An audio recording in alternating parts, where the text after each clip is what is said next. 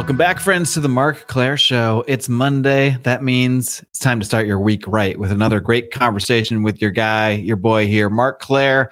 Got an awesome one today with my friend Tommy Salmons from the Year Zero podcast. It's a hell of a conversation all about ESG. You guys are going to get a lot out of it. Before we get to that, you're going to get a lot out of what I'm going to tell you now. You're going to get, potentially, if you play your cards right, some amazing coffee, like these bags I'm holding up that you can see if you're on the video here. I got my Den Blend Dark. You see it's almost empty because I've been going through this thing, as well as the brand new, only had one cup of it, and it was amazing, Costa Rican honey prep. You can check out all of these fine coffees from my man, Stephen Fox, longtime Lions Liberty fan that came over, supported this show from the very beginning. And Stephen's a great guy. He started this company, Fox and Sons Coffee, in order to share his love of coffee and teach his sons about entrepreneurship, all to really be a good man, to better his sons, to have an activity to do with the sons, teach them about business. I think it's a wonderful thing. So a great thing to do if you enjoy this show, if you like coffee, is to support our man, Stephen Fox. And to give you a little incentive, I'm even going to hook you up. That's right. I'm going to hook you up with some Mark Claire bucks with a little discount. Use discount code MCS over at foxandsons.com. That's Fox N Sons, the letter N, FOX, the letter N, SONS.com, foxandsons.com, discount code MCS, think Mark Claire Show, will get you 18% off a bag of your choice. So check it out. With that being said, enjoy my conversation with Tommy Salmons. With me today is the host of the Year Zero podcast, as well as, if I do say so myself, I don't have any statistics to back this up. I'm just going to say it because I believe it to be true. He is the number one most well-researched human being on the topic we're going to be discussing today on ESG. He is the great Tommy Salmons. Tommy, welcome to my show. What's up, man? I don't know. You tell me. What's up with you? You got dog problems, duck problems. There's always something going around in your place. No problems. I mean, I did move. I mean, I'm dirty as hell because I moved my baby ducks last night to a new coop, and then I moved my baby chicks to a new coop, and so I've been. I knew you'd have a duck story. Yeah. So the ducks have figured out because I changed their watering situation because I wanted to give them a little swimming area. So I changed their watering situation, and so they figured out how to make mud, and so they're covered in mud and they're happy. So, I mean, what can I say? What can you say? Well, if you can make a duck happy, I don't know. You can probably there's probably some phrase there that we could think of. I don't know what it is, but it says something about you. I'll say that. But Tommy, before we dive a little bit deeper into the topic we're going to look at today, ESG, something probably a year and a half ago, I didn't even know what it was. Maybe I heard about it in passing. Now, thanks to you and some other people out there, but primarily you, I know a lot more about this topic. We'll get into that in a minute, but first, I just want to get a little more background on yourself. Tell me about Tommy Salmons. How did you get where you are today? And tell us a little bit about what you do on the Year Zero podcast. Yeah, okay. So I'm a truck driver. Been driving truck for 20 years now. Jeez, I'm getting old. I have 5 kids. I have 5 kids. My youngest will graduate this year. And I mean, there's not really that much important to me other than I always just say I just bought a microphone and started talking about the stuff I saw going on around me. I think it's kind of weird that podcasters get such credit. And it's like, okay, like all I did was just start talking about stuff publicly that I was already talking about, with people around me. Year Zero, I cover everything from conspiracy theories to religion and politics of all sorts of natures. I try to keep it friendly as to how you can make changes in your own life to counterbalance some of the things that we see going on around us. So a lot of what I talk about is getting out of the cities and, farming. I don't consider myself a Jack Spirko, homesteading guy. I'm not near as well educated on the subject. Brother, you got ducks. You're a lot further along than most of us. Well, I'm not near as educated on the subject as him, but I do encourage people to do things and just experiment and try to figure things out. Very good. Well, I mean, what we're going to talk about today, really, it might seem like something that might not affect the guy as much who's out there with his own plot of land, homesteading and such like that. You might think that on the surface when we're talking about, financial limitations, financial regulations, and that sort of thing. But as we'll discuss today, this thing really is seeping into everywhere. So I just want to start by kind of just doing like an ESG 101. Tell us a little bit about how this subject first came up on your radar. And just lay out the basics for us. Like, what exactly is ESG for someone who's never heard about it before? Explain it like we're five, like I'm five at least. Yeah. Okay. So I discovered ESG at the end of 2019 is when the acronym first popped up on my radar. I was reading a Time magazine article called The Great Reset, written by Klaus Schwab. And he mentioned a couple of things in that article, and I didn't really know what they meant at the time. And one was stakeholder capitalism. The second was ESG. I had no idea what either of these things were. I kind of looked into it a little bit, trying to figure out what he was talking about. So I had some kind of background as to what it was, but it really didn't make any sense to me. I didn't see how it mattered to me. Then I heard Glenn Beck, I guess it was in early 2020, did an episode about, I think it was Citigroup, putting ESG metrics on the dashboard of their customers and their 401k holders. And I was like, wait a second, why is that? What's going on there? And so I started looking into that, and I ran into a lot of information based off of that alone, and seeing how it was being tied to investors, and specifically corporate investors at the moment, but it was slowly creeping into 401ks, and that it was going to affect everything that you did outside of your financial, outside of the financial side of things. And they were utilizing the financial market in order to lean on you to force you into living or thinking or acting a specific way. So it was basically weaponizing the banking institutions and the financial markets in order to bend your style of living. And so I started doing research on that. And what I found was that in 1971, I believe it was, Klaus Schwab wrote an essay called Stakeholder Capitalism. The entire idea of ESG is based off of that essay, which you can find online in PDF form for free. Then in about 2004, the UN got together with the top 18 banking institutions from around the world, and they drew up a white paper and was encouraging these banking institutions to adopt this ESG metric. Of course, it was called sustainable development at the time, which everybody has heard about that at some point in time. In 2009, they met in Dubai, I want to say. And in Dubai, they nailed the governments, the first world governments from around the world, especially Western governments, into giving $100 billion to third world countries in the name of ESG, and to move everybody, all these countries, in the direction of ESG. This struck me because in shaping the future of the fourth industrial revolution, Klaus Schwab mentions that one of the goals was to force third world and tribalistic communities into accepting the technocratic state, so to speak. He didn't say it quite that bluntly, but that's what he's talking about. He's talking about forcing the tribal communities into this more technological style of living, and to introduce technology to the Amish and these people, tribal communities in third world countries such as sub-Saharan Africa, things of that nature. So he was talking about how you can incorporate all these people into this market and put fences around them, geofencing, so to speak. They will be so much more free living in the city. Right. The 15-minute city. That's my terrible class shot. Do my best.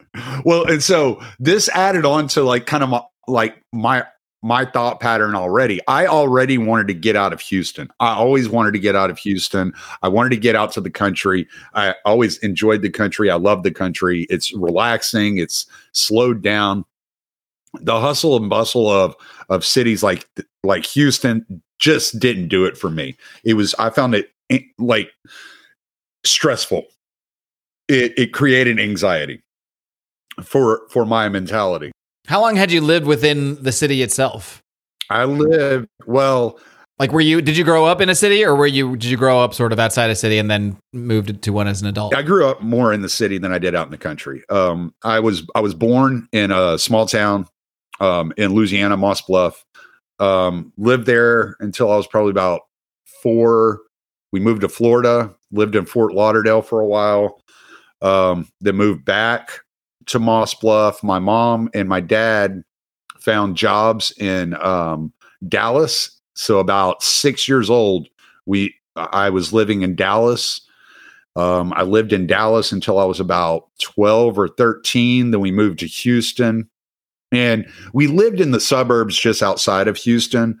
We lived in Bear Creek. We lived in Cypress. We lived in Katy. But I mean, that if for as long as I lived there, from the age of 6 years old or 13 years old till I was in my 30s, I saw basically the city expand and just kind of swallow the suburbs.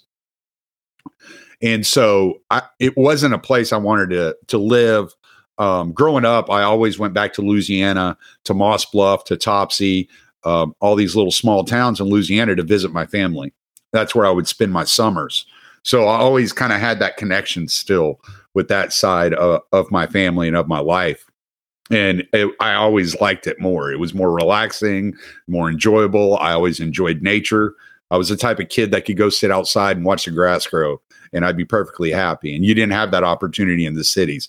Everything was go, go, go, noise all the time, no silence, no time for meditation or just hanging out. So it really is incredible, the difference, even just for me living in Los Angeles for 18 years. And now I it's not like I live in the boonies or anything. I'm pretty darn close to a major city. And it's definitely what not what you would call like living in the sticks, but even just being not in Los Angeles and not in the center of a major city, it's incredible how much lower my stress is just not being around, not being in all of this bumper to bumper traffic all the time, not hearing all the bumper to bumper traffic, not seeing and feeling just like the demonic forces that at least feel like there are in certain cities, at least in Los Angeles. At this point, I mean, by the time I left Los Angeles, it didn't matter if you were in the worst part of town or across from the Beverly Hilton. You were probably going to run into some not so savory characters along the way. So I definitely noticed the difference just for me. So I can't imagine how much more of a difference it is really being out there like you are. Mm-hmm. Yeah. I mean, I'm pretty far out there. So, I mean, there is Beaumont, which is a small city, is fairly close. It's 20 minutes away. But yeah, I have some land, and I am off of a farmer's market road, which is fairly busy, that leads into a town of like 2,000 people. But yeah, I live pretty far out. I live pretty close to the Louisiana border now. And so I can go to Louisiana and see my family there if I so desire. And I'm still close enough to my parents and my kids where if I want to go to Houston and see them, I can. So I'm not completely like pushed out of society, but I can escape if I so desire. Like this morning, I was drinking my coffee. I went to go check on my ducks that I just moved to the coop out by the pond. And I just sat out there for 15 minutes, just staring at the water. You know, and that's nice. I enjoy that. To me, that's just relaxing. Yeah, I do that on a pond out here looking for alligators, but they still have not poked their head out. I'm starting to wonder if they're real, but anyway, it's neither here nor there. I'll probably find out. The day I'll find out they're real might be the day I wish I didn't find out they were real, but you know, it's neither here nor there. Right.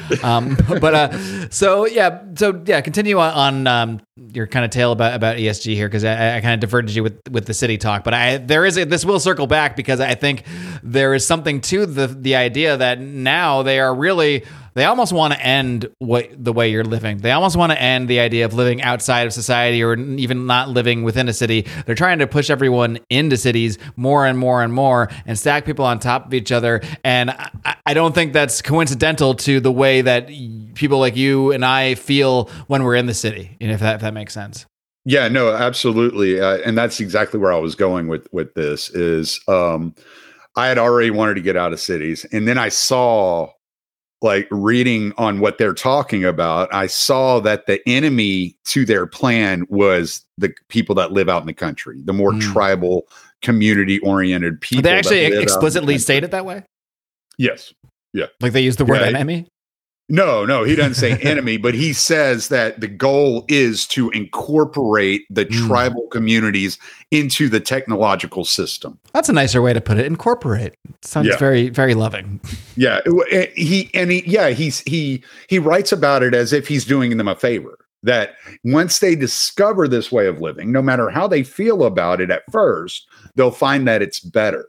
But what we know is when they introduce things like this, these propaganda tools into our lives, it's not to capture us, it's to capture our children. The next generation always accepts the ongoing cultural dynamics. So in 2015, you had the Paris Climate Accord. Okay. So the Paris Climate Accord, they got the bankers and the governments together in the Paris Climate Accord, and they got the bankers to sign on to the government project of cutting green emissions, and specifically signing on to the social engineering or the social justice program that they were incorporating through transgenderism and the LGBTQ community.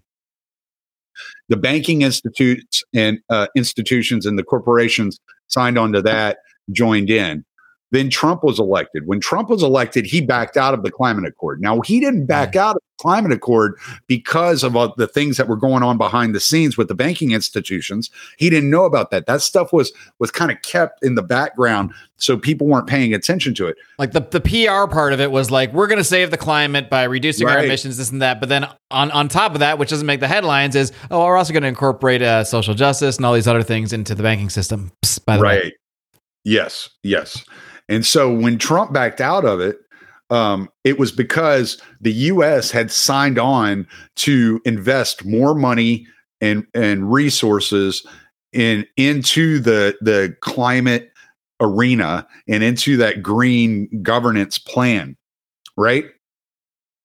So as soon as he backed out, now the corporations and the banking institutions were left with a decision to make. Their decision was, do we follow the government and follow Trump and just kind of ease back in after his administration? Or do we double down and push forward and we speak out against Trump? They chose the latter. And by them choosing the latter and creating an environment for Klaus Schwab to start coming out and speaking out openly against Trump's decision to back out of the climate accord is the only reason that we know about ESG, which was thought up in the early 2000s. In a way, no matter what you think of him, you do kind of have to thank Donald Trump, even if it wasn't on purpose. But that issue of the Paris Climate Accord really brought this whole thing out into the open. Right. Yes. And they have, and what we have to realize when we're looking at this scenario and the battle that we're entailing and taking on here with ESG is that they have about 20 years on us.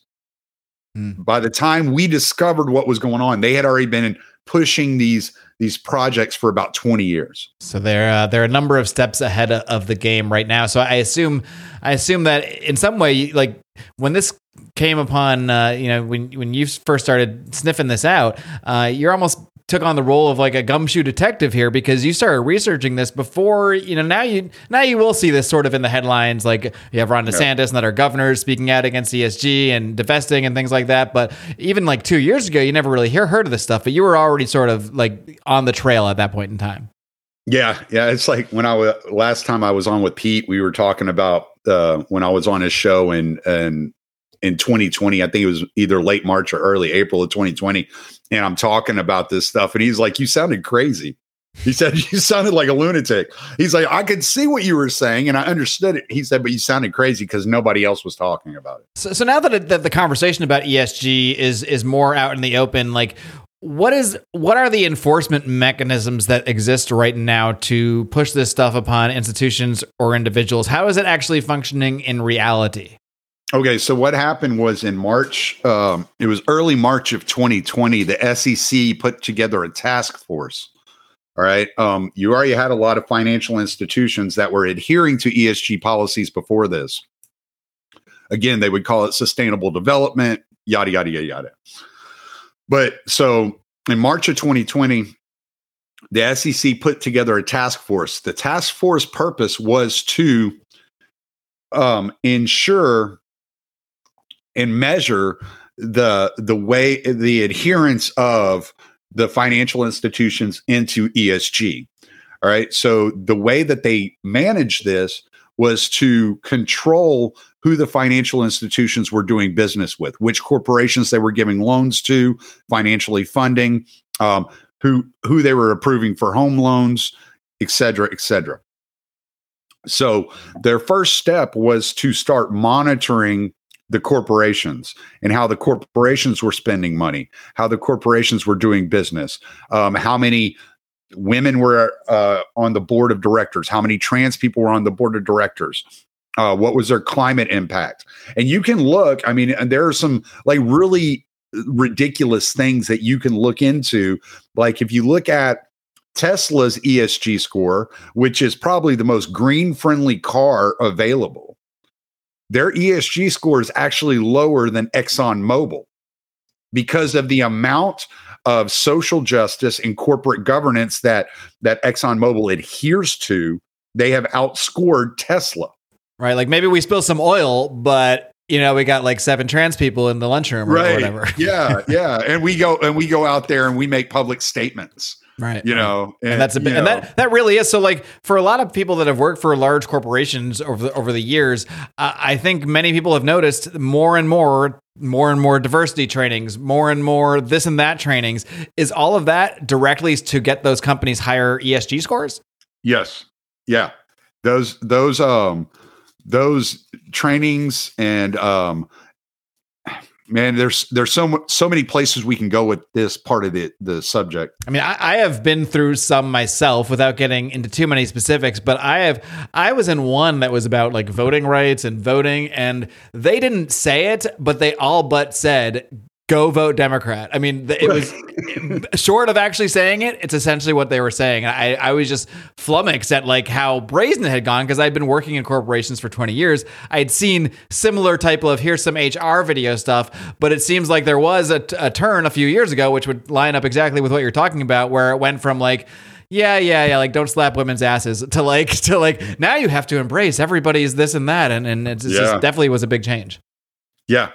And it was in 2000 and I joined the military 2001, so it was probably 99 or early 2000. I was working for the Carpenters Union in Lake Charles, and that was something they did. They encouraged you to go vote Democrat. They would brainwash you. They would like propagandize you about voting Democrat. And then they would give you $50 if you took a day off to go vote, right? And so you're basically. Well, I'll take the $50 either way, right? Right, yeah. But so you're basically getting paid $50 to vote Democrat. Like that's basically what their whole thing was. And so yeah, you see this now like everywhere. It's just the way it works. And I guess we should like kind of back up just a little bit because I haven't defined ESG for people, and though it's around in the headlines, maybe somebody doesn't know what it stands for. So let's go there. Yeah. ESG stands for environmental, social justice, and corporate governance, right? So under your environmental, you have like green, like regulations and rules and things that you have to follow under social justice. So the just on the environmental real quick though, so that is probably why too, that suddenly a couple years ago I start seeing whenever you buy like an airline ticket, there's like, oh, here's the green score of this flight. It's a little more expensive, but you're helping the environment, so you might want to look at this flight. I'm like, oh, okay, no, thanks, I'm good. And it's also why you hear oil companies talking about hitting net zero by 2050. You know, okay. Especially BP. BP's probably the worst of all of them. BP, their CEO came out a couple of years ago. I think it was in 2021. He came out and he said the rising oil prices is actually good for BP because it gives us excess money to invest in other forms of energy. So it's really distorted the market and the way companies view things. But yeah, sorry, you were in the middle of the definition when I butted in. No, that's all right. In the social justice, I mean, it's like what you see with like Coca-Cola or Gillette running these crazy ads, Disney putting all this crazy shit in cartoons. That would be your social justice side. Corporate governance, that would have to do with like healthcare and things of that nature. Now, if you match the ESG metric and up with the geofencing model, which I don't know if you're familiar with geofencing, but the way the geofencing was introduced, it was introduced by Microsoft. And what they did is they started working with corporations. So Microsoft went into business with several corporations, and these corporations would require potential employees to download an app in order to fill out applications and to apply for jobs and to go through the interview process. You would have had to download this app to your phone. What this app was essentially doing was reading all the other apps and interactions on your phone, right? And it was feeding that information back to the corporation. Wow. So then the corporation could determine whether you were social justice friendly, whether you were green friendly, whether you were doing all these things. They could determine based upon your social interactions through your phone, they could determine whether or not you were appropriate for the job, if you fit into their ESG model. And are they open about that with those people that are downloading? Do the people downloading it think they're just like going through some mundane procedure, or are they fully aware that we're searching your phone for ESG compliance and what happens? No, this was something that just came out in 2000 and I think it just came out in 2019. There was an article done on it on geofencing and Microsoft. You can look that up.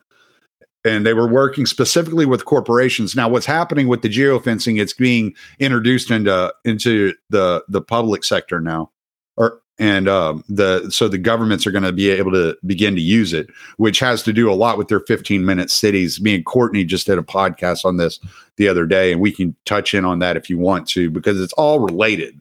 You know, ESG is just a tool for them to use in order to corral you into their technocratic system. And so what was happening is people were getting turned down from promotions that they qualified for in every other form.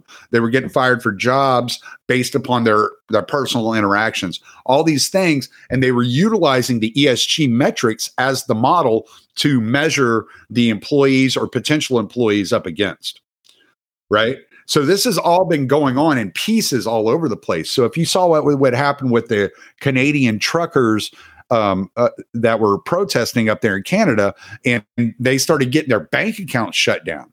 And there are still some today that can't access their funds. They can't access their banking account after it was shut down because their political views do not align with the ESG metric. And in that case, they were protesting vaccine mandates. So I guess that would fall under... That falls under corporate governance. Wow. It even specific. I got to find that graph again. I had the graph. I had downloaded the PDF. I have it on my phone somewhere.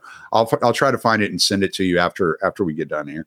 So what is we all know there's more than just surface level logic to this stuff, but what is the purported logic of how imposing vaccine mandates upon employees falls under corporate governance? How does that work? Because it's for the safety of all the other employees. So it's considered a safety measure generically. Yes. Okay. Yeah, health and safety is what it falls under. Mm-hmm. So for them, it's the same as, making your employees wear a hard hat on a construction site or something. It's forcing them to take a COVID vaccine. Except there's no OSHA regulation that will fine you if you don't do it. It was all done voluntarily. And the reason it was done voluntarily is because they found out, rather than fine them, let's cut off their future financial investments. So how does ESG work in terms of, like, how do individuals see it? I kind of made up a couple things that I've noticed in my own life, whether it's corporate trainings or seeing the little markers on flights you buy. But what are some of the ways that it's actually maybe affecting the lives of individuals on the day to day that might not realize the reason behind these things that are popping up in front of them, that it is actually ESG in the background, sort of creating that environment? Well, the easiest one to explain, and it's, I heard Vivek Ramaswamy explain it perfectly, was the banking institutions are taking your money. The government is taxing you and taking your money, and they're investing your money in projects that cost you more money. So imagine, like, the government takes your money, and they put that into the pool of $100 billion that is being sent into the green market in order to increase the price of gas, and therefore limit the amount of gas propelled vehicles that are being driven on the road, forcing you into a position where you have to buy an electric vehicle, which costs you twice as much money. So you're spending more money on gas. You're spending more money on the transportation as far as getting another vehicle. And you're spending more money on electricity because of the charging mechanisms that go into charging an electric vehicle.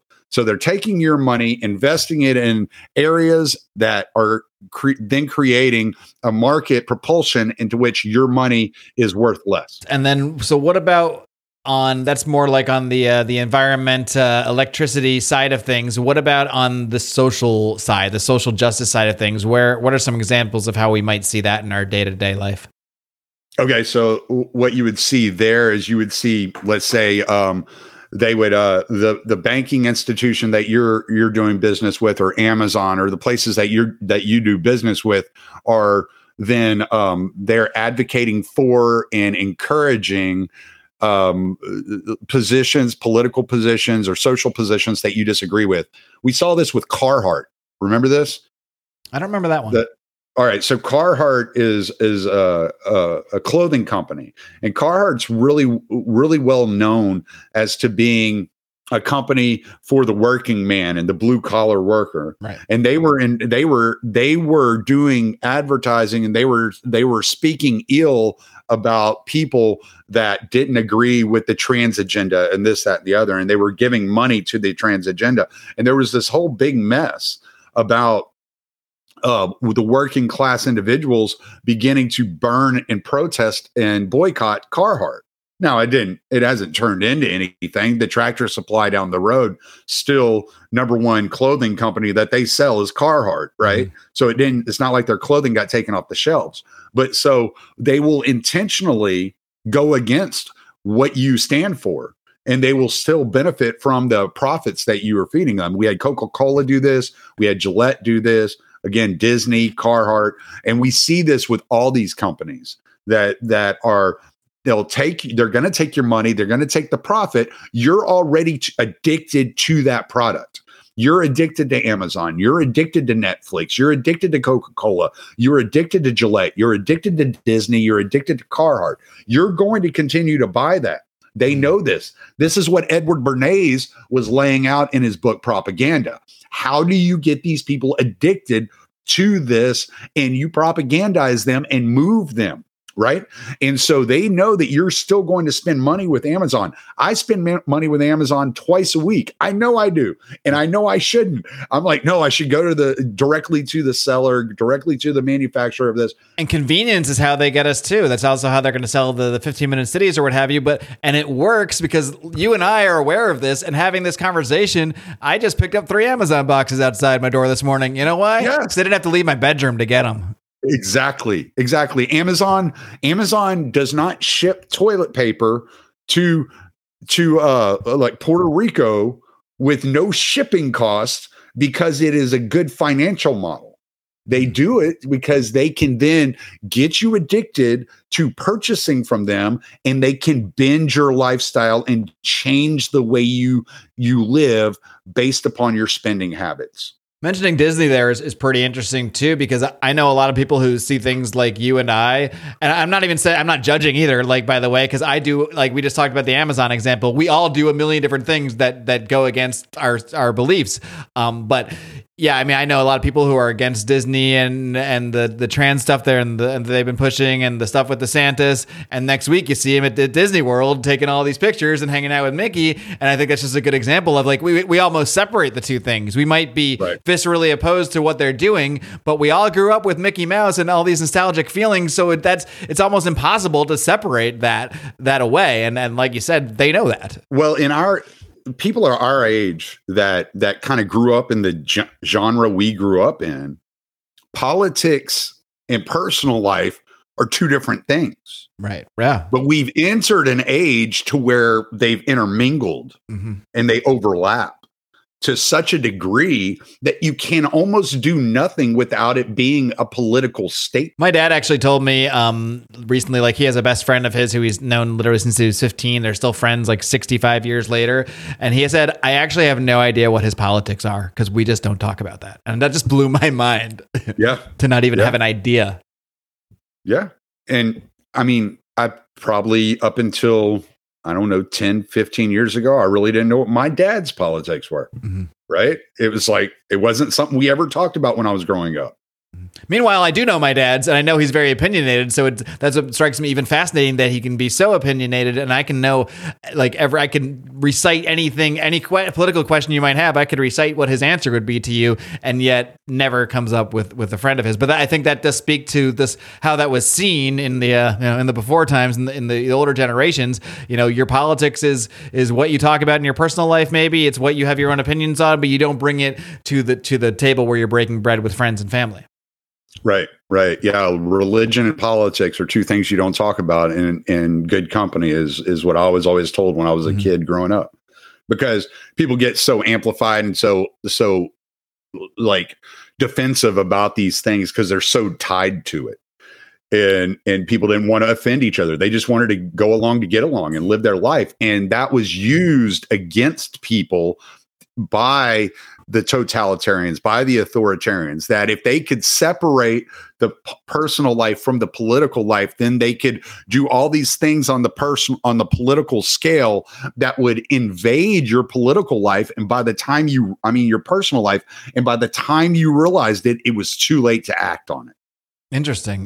Because now it almost seems like, whereas once we were able to separate that, now, especially going on 2020, 21, 2022, suddenly things like vaccines and your position on BLM and things like these become Thanksgiving topics that you have to pass a certain test for to even get invited to Thanksgiving dinner. So somehow in a very short time, ESG went from corporate governance to the holiday dinner table. And that happened seemingly overnight, really, with the Coovie. But I had a good friend back in 2017, and we had gone to concerts together. It was somebody that my wife and I would go and hang out at concerts with, and we went and saw a few concerts with this guy. We were good friends, and he stopped talking to us based upon our politics. And it was like, come on, man. Just because I don't necessarily like Trump, I mean, and there are some bad things, and we should all be watching politicians very closely. You can't trust these people, but he had put such like kind of a like messianic demeanor around Trump that he just, you couldn't reach him. How much of this ESG creep, starting with the corporations and ultimately invading its way into our personal lives, how much do you think that effect of separating family and friends is more of a feature, not a bug of that? Yeah, for sure. If you get back into like Thomas Malthus, like, which is something that I'm reading on my podcast for my paid subscribers, and Malthus was talking like about introducing vice and misery to the population to cut down on the growth of population so that the resources could then be extended. Right. And if you go back, there's a memo that came out in the 60s called the Jaffe memo, in which they talk about, introducing higher rates of divorce, introducing the gay agenda, the homosexual agenda into the population, introducing all these things in order to cut down on like one of the other things that he mentioned was abortion on demand. And it was to cut down on the population growth. And this was an internal Planned Parenthood document called that's well known as the Jaffe memo. Yeah, I mean, and it seems the things you're describing have been slowly creeping into culture and media for a long time. I mean, my wife and I, all right, I'm going to reveal myself here. We were watching Friends last week from the 90s. Because it is pretty damn funny, and a lot of it really holds up. But one thing that really stood out to me is how much things like divorce, abortion, having separated parents, it just comes up so casually so often. And this was really a trait of a lot of 90s hallmarks to me. And of course, at the time, I wasn't thinking about any of this nefariously. In fact, I probably thought all that stuff was fine. I knew a bunch of kids that had divorced parents. It seems like it was always just trying to be put there to normalize these topics. And now, of course, the adults that were raised then, most adults don't think any of those things are remotely taboo or things to be ashamed of or anything but positive things. And I just wonder how much that is just due to the cultural creep of slowly inserting this Bernays style in there to the point that it just normalizes these things without us realizing it. I haven't looked at the statistics, but I would be interested in going back to like the 70s prior to Reagan signing in no fault divorce, and then post no fault divorce, and seeing what the change in the divorce rate actually was. And I wonder if you could simultaneously track that with like mentions of divorce in media or in sitcoms or in films, because I'm sure there's just a straight line connecting all of that. Yeah, I'm still surprised that Al and Peg Bundy stayed married as long as they did. That is an impressive relationship right there, I gotta say. Hell of a show, Married with Children. That would never be made today. That would not pass ESG scores whatsoever. I don't think. So, everything we're talking about here, I think at the end of the day, especially for people that are, of our somewhat of our side of political things, we would see a lot of these regulations and things as negatives. But just to play devil's advocate, I can't even say the word devil. That's how pristine and holy I am. Devil's advocate for a second. There will be people that might listen to this, or that I might be, friends and family, that kind of thing, that might hear about what this is on the surface and say, well, of course why is it a bad thing if corporations are held to some standards here? Why isn't it a terrible thing if they're rewarded for having, for taking care of the environment better? Why isn't it a good thing if they're rewarded, for recognizing the diversity in our culture? Now, I know the answer for you and I, but what would you tell to somebody who just has more of a normie view, like isn't even taking a political take, but just sees this on the surface level, who when they look at this on the surface don't really see anything insidious or nefarious? The fact that the federal government can dump tons of money in order to bribe corporations into this regulatory capture aspect, into which the corporations only work within a certain segment of society and therefore cut off and ostracize the other segment of society as a weaponized and a militant arm of the government is pretty dystopian, if you ask me. Like, even if you might agree with the ends or what have you. Right. Yeah. I don't see how a person would be able to defend the government encouraging corporations to completely ostracize and neglect a segment of society, not based on merit, but based upon opinions. And this is it totally cuts in. See, this is the thing about ESG that is so horrible, and that people just tend to miss. what ESG has done, it has given the government a go around of the Constitution. They could not discriminate against you based upon your political opinions and freedom of speech, your freedom of religion, these things. What they can do is form this public-private partnership, otherwise known as fascism, and convince the corporations to discriminate against you. And then they can pull their own. It's a private company, bro. Exactly. And this is what we saw with social media for so long in the libertarian sphere. Oh, well, they're kicking all these people off. It's a private company, bro. Okay. Stripe refused to process Alex Jones' credit card app purchases. Well, it's a private company, bro. They don't have to pay him out. They don't have to do business with Alex Jones, but they were doing it all on the behalf of the federal government. And after the Twitter files have come out, and we've seen how closely the federal government was working with Twitter to determine who could and could not speak, how can you continue to call it a private company? Not to mention that you've seen since 2009, there have been articles coming out about In-Q-Tel and the funding of these social media companies from the CIA and the federal government. What part of that tells you it's private? Where do you see all this going, Tommy, in terms of, it has just escalated incredibly over the last 2 to 3 years to the point that once you're aware of it, it's hard not to see it pretty much everywhere. It's kind of like a cult symbolism. Once you know about it, you see it everywhere. Once you know about ESG, you see it everywhere. You can now a lot of commercials you see make more sense. Advertisements, things pushed upon you by corporations or what have you. It makes so much more sense. So it's hard not to see it. So where do you see this going in terms of how it's going to continue to affect our lives going forward? Do you see the sort of corporate governance scores morphing into more of a China-style social credit score where it actually will affect individuals? Like, well, I have to have an ESG score, and then that determines who I can bank with, if I can bank at all. And of course, I know that you are well aware of the CBDC topic and how they are trying to bring in central bank digital currencies as well. So maybe you can tie in how that could relate to this whole thing. Yeah, that's exactly where my mind was going as you were asking the question. Me too. That's why I asked it. CBDCs. Okay, so here's how I look at it. You're going to have people that resist. Now, you don't have a choice as to whether or not you get a social credit score. Like that is not. It's not in your purview to voluntarily join in or out. That is not how this is going to work, right?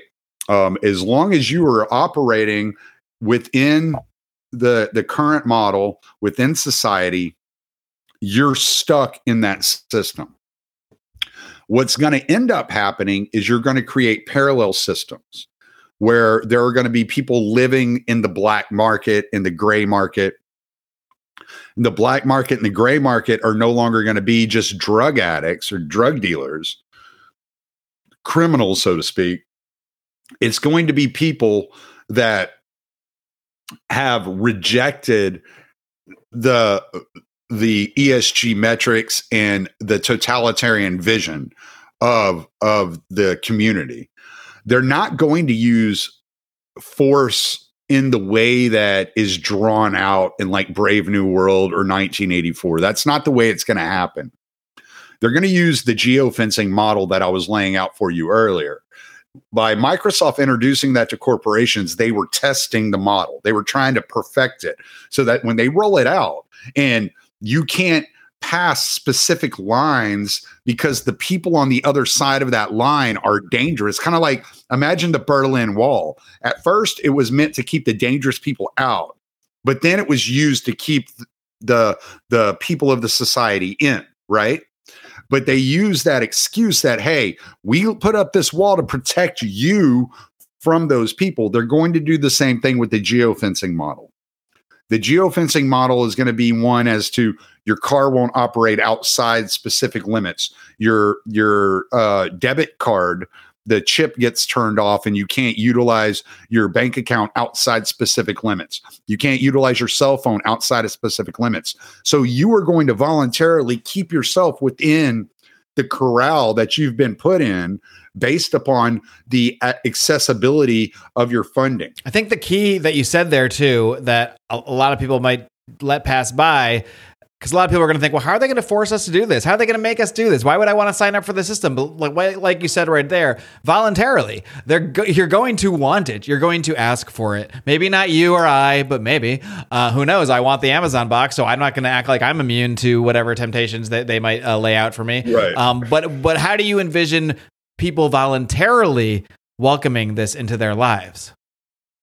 Yeah, I mean, it's going to be sold to you as it's for your own good. It's for your safety. It's for your security. We're introducing CBDCs because of the inflationary market is going to destroy all your savings, all your investments, the price of your homes, yada, yada, yada, yada, yada. So we have to bring in the central bank digital currency, which can then be tracked and traced and limited. And the CEO of or the president of the IMF has even come out and said the great thing about central bank digital currencies is that we can then limit the purchasing power. We can track and limit the purchasing power.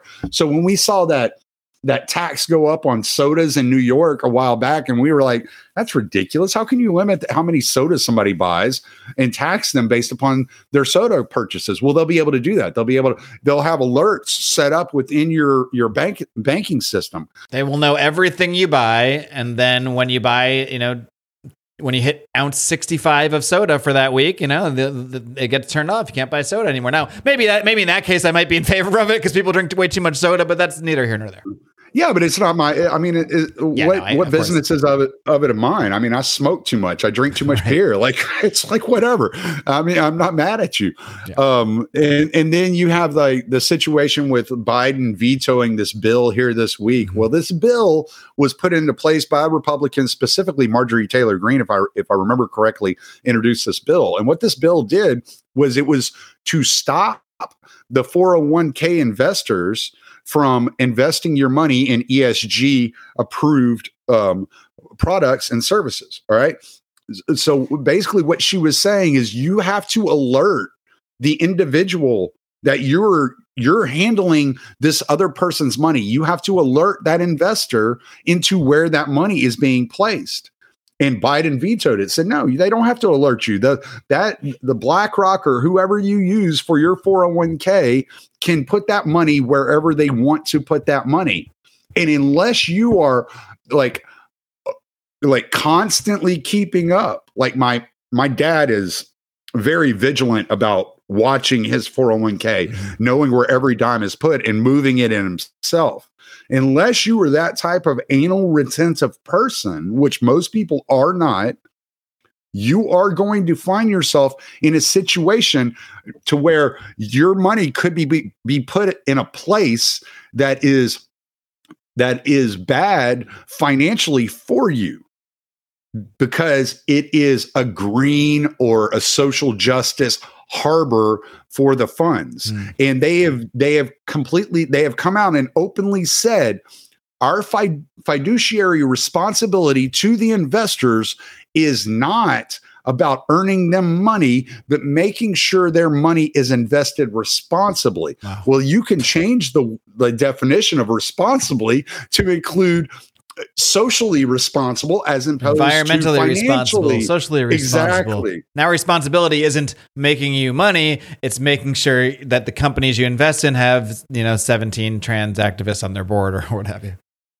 Yeah. So the key to understanding what is going on and how it affects you is by actually taking on the responsibility of being on top of every little thing that your money touches. Now, when you're like me and you don't have a lot of money, that's easy. Right. But some people are going to have a lot of problems with this, and they're going to have a really hard time doing this.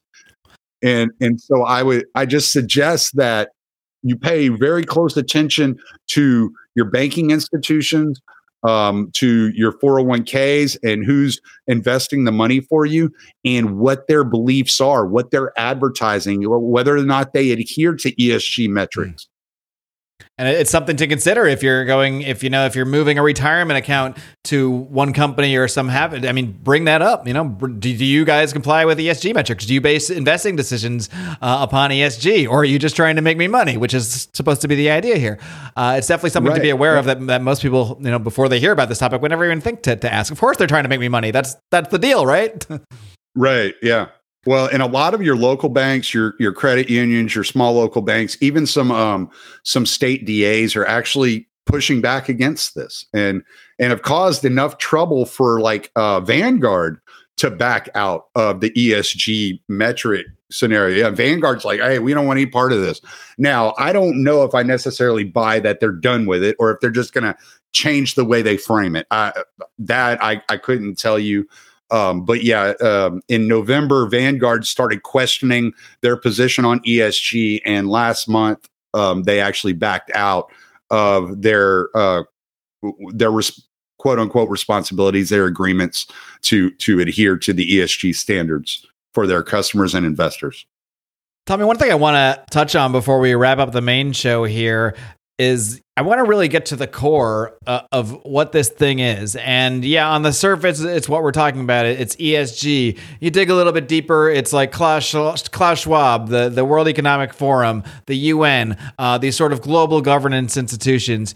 You dig deeper and deeper. At some point, we got to try to find what the core of all of this is. And maybe this can tie into something you have not really talked too much about publicly, but it has come up a little bit on your show. You've kind of had your own sort of spiritual and religious, I guess, I don't know, transformation is the word, but you've been through on a process. Let's put it that way. I won't use journey. I don't want to upset Buck over the last couple of years. So I'm just curious how you view all of this that's unfolding at the core, and how do you see this battle, I guess, if you want to call it that, over ESG through a spiritual lens? Everything that has occurred from a tyrannical standpoint, whether it be social, financial, resource driven, whatever it is, has been in an attempt to focus the attention of people on the material life world around them and to get their attention off of the spiritual. And as you journey into a more spiritual lens, for me, it's Orthodox Christianity. It's not that way for everybody. And I'm not going to sit here and judge, and I don't care to do that. It's not my position. What you find is that even in a situation where you see like the Pope and Islam and the Jews coming together to create one central ecumenist foundation of spirituality, they call it the Abrahamic Religion Foundation or whatever that is. That's Jordan Peterson's thing, isn't it? He's involved with something like that. Yeah. I wouldn't be shocked. Yeah, no, it's called Ark Abrahamic Religion something or other. Yeah, that he just put out last week. Right. Yeah. That doesn't shock me at all. I would say it's all in the realm of undermining truth. Because they're saying, well, there's no difference from these religions. And this is leading to H.G. Wells' vision. H.G. Wells had a vision that everybody in the world would come together under a central one world religion, he said, based upon science, and that the excluding of the cultures and of the different religions and the different denominations would then form the cohesion in order to bring in a one world government. The ultimate goal of this is to incorporate and to usher in an antichrist system in which there is that one figure that every person is worshiping and looking to for the answers and the governance of the world. And by distracting your attention and putting your attention on environmental, social justice, corporate governance, it's taking your attention away from humility and prayer. And that's their ultimate goal. What do you envision this person? I say person because maybe it won't be a person, because we've seen a lot maybe of UFO alien stuff. I mean, this might be something we'll dive into a little more in the smoke-filled room bonus segment, but I just want to get your thoughts on what you see that potentially actually looking like in reality. Do you think this will be a politician or something like that? Or how do you see that unfolding potentially anyway? This is all speculation in this point. I think ultimately it's going to be, and I'm not gonna put the label person on it, like, because I don't know. It might be it might be Lord Krang or whatever from the Crab Nebula. Yeah, there's no telling, and I'm not gonna sit there and put my foot in my mouth and make too many assumptions. But I suspect you're going to see a lot of charisma. There's going to be a sort of esoteric knowledge that is laid at its feet, and there's going to be a belief that it has answers that to things. Now, you could take that in all kinds of different directions, where it be AI, transhumanism, like whichever. I've heard like people explain it in all kinds of different ways. It'll be like a Hellman, like we see in 2001. Well, not really in 2001. It's really in 3001, but where David Bowman, and we talked about this with Jay Dyer a couple weeks ago, but David Bowman merges with the AI robot Hal to essentially become what is the ultimate AI creator of the new universe. Right. I think the ultimate thing that people need to watch out for is be careful for the inventions of man and the creations of man.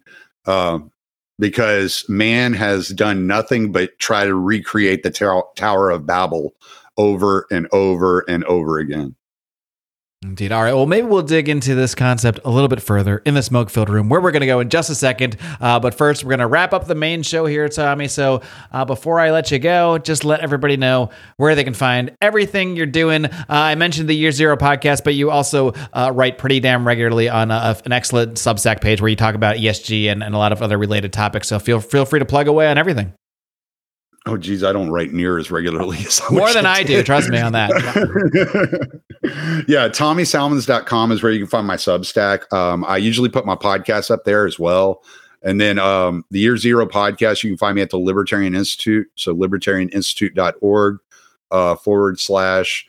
/year-0 / or YouTube. Look for Year Zero. Rumble, look for Year Zero. You'll find me.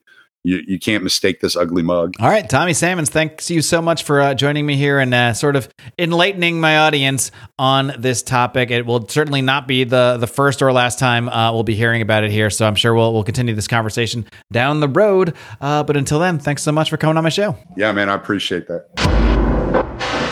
All right, friends, I hope you enjoyed my conversation with Tommy Salmons. The conversation continued, as it always does, in the smoke-filled room, where Tommy went into detail about some pretty wild experiences he has had that definitely delve into the realm of the spiritual, the supernatural. Even having heard one of these stories before, this is kind of an expanded version, and my mind was totally blown. I really want to get Tommy on the Confessionals podcast to talk about some of this stuff, because it really is incredible. So we delved into a lot of that stuff, as well as some other spiritual matters in the smoke-filled room segment that is available for premium subscribers to the Mark Claire Show. You can subscribe on Patreon, patreon.com/Mark Claire Show. I also have links for Subscribestar, Rockfin, any way you want to support. I'm happy with. Even if that support is just listening to the free version, sharing it around with friends, and being an all-around swell guy. That's support enough for me. That's really all I care about at the end of the day. So check out all the links you need over at markclair.com. That's MarkClair.com. Next week, friends, I tried to combine the words friends and folks into one word. That's what happened right there. So friends and folks, tune in next week. I've got a stellar conversation for you. Episode 25 with the one and only comedian Jim Brewer. I'm so freaking excited to share this one with you. It's an awesome conversation. And if you want to hear it right now, again, just become a premium subscriber. This one is already available for my primo subs, including the full extended version. The smoke-filled room with Jim Brewer is just absolutely wild and out of this world. So check it all out. Again, you can find all the links to subscribe over at markclair.com. Until next time, my friends, good afternoon, good evening, and good night.